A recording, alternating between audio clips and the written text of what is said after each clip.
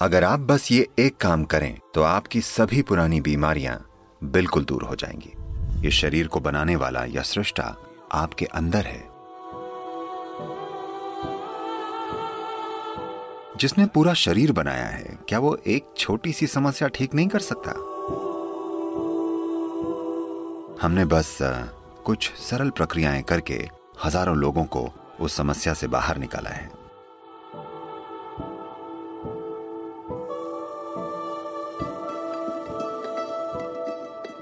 अगर हम बीमारी और इलाज की बात करें तो आध्यात्मिकता और भौतिक शरीर में क्या संबंध है?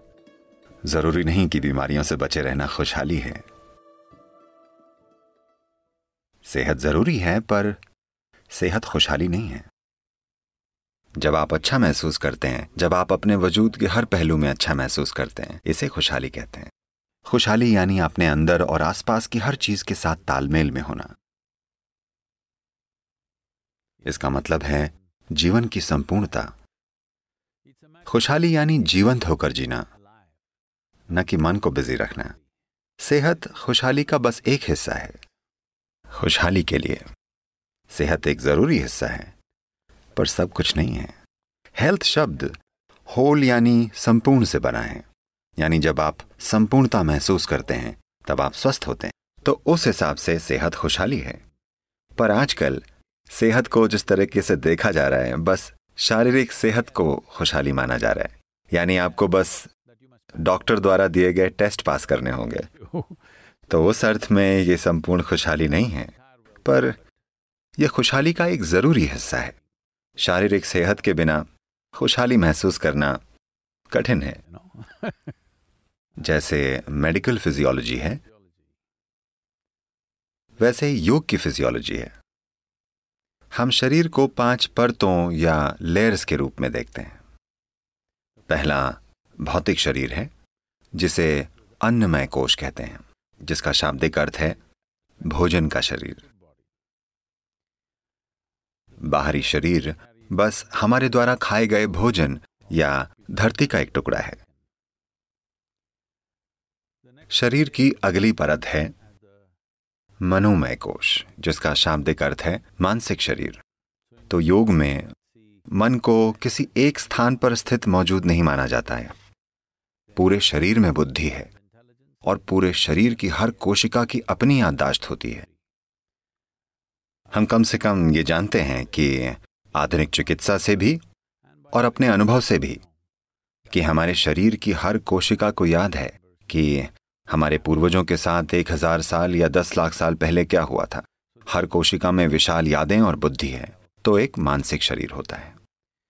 ये हार्डवेयर और सॉफ्टवेयर की तरह है, पर ये दो चीजें खुद कुछ नहीं कर सकती जब तक अच्छी पावर न मिले। तो शरीर की तीसरी परत को प्राणमय कोश या ऊर्जा शरीर कहा जाता है। इस ऊर्जा शरीर के बारे में अनुभव पर आधारित विशाल ज्ञान मौजूद है।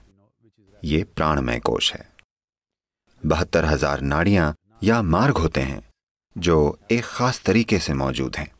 इन चीजों के बारे में पूर्ण और गहरा ज्ञान है। उन सभी चीजों पर महारत पाने के लिए और अपने अनुभव और खुशहाली पर असर डालने के लिए।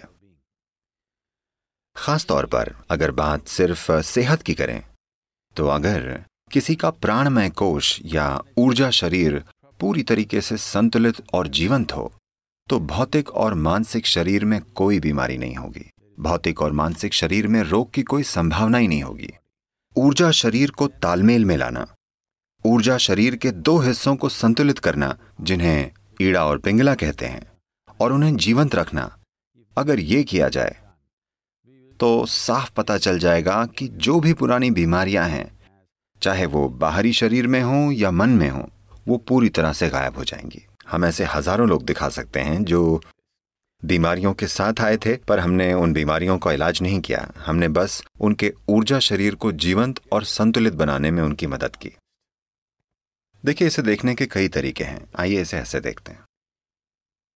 इस शरीर को बनाने वाला हमारे अंदर है ना? इस शरीर को बनाने वाला या सृष्टा आपके अंदर है। तो मरम्मत करवाने के लिए आप निर्माता के पास जाना चाहेंगे या लोकल मैकेनिक के पास? अगर आप निर्माता तक नहीं पहुंच पा रहे हैं तो आप लोकल मैकेनिक के चक्कर लगाते रहेंगे, वरना आप स्वाभाविक रूप से सृष्टा के पास ही जाएंगे। इतना बड़ा शरीर बनाने वाला क्या एक छोटी सी समस्या ठीक नहीं कर सकता? जरूर कर सकता है, अगर आप उस तक पहुंच पाएं तो। हमने कितने सारे लोगों की दमा की स्थिति को ठीक कर लेने में बड़ी आसानी से उनकी मदद की है। भारत के शहरी इलाकों में सांस की तकलीफ बहुत आम है। हमने हजारों लोगों को उससे बाहर निकाला है,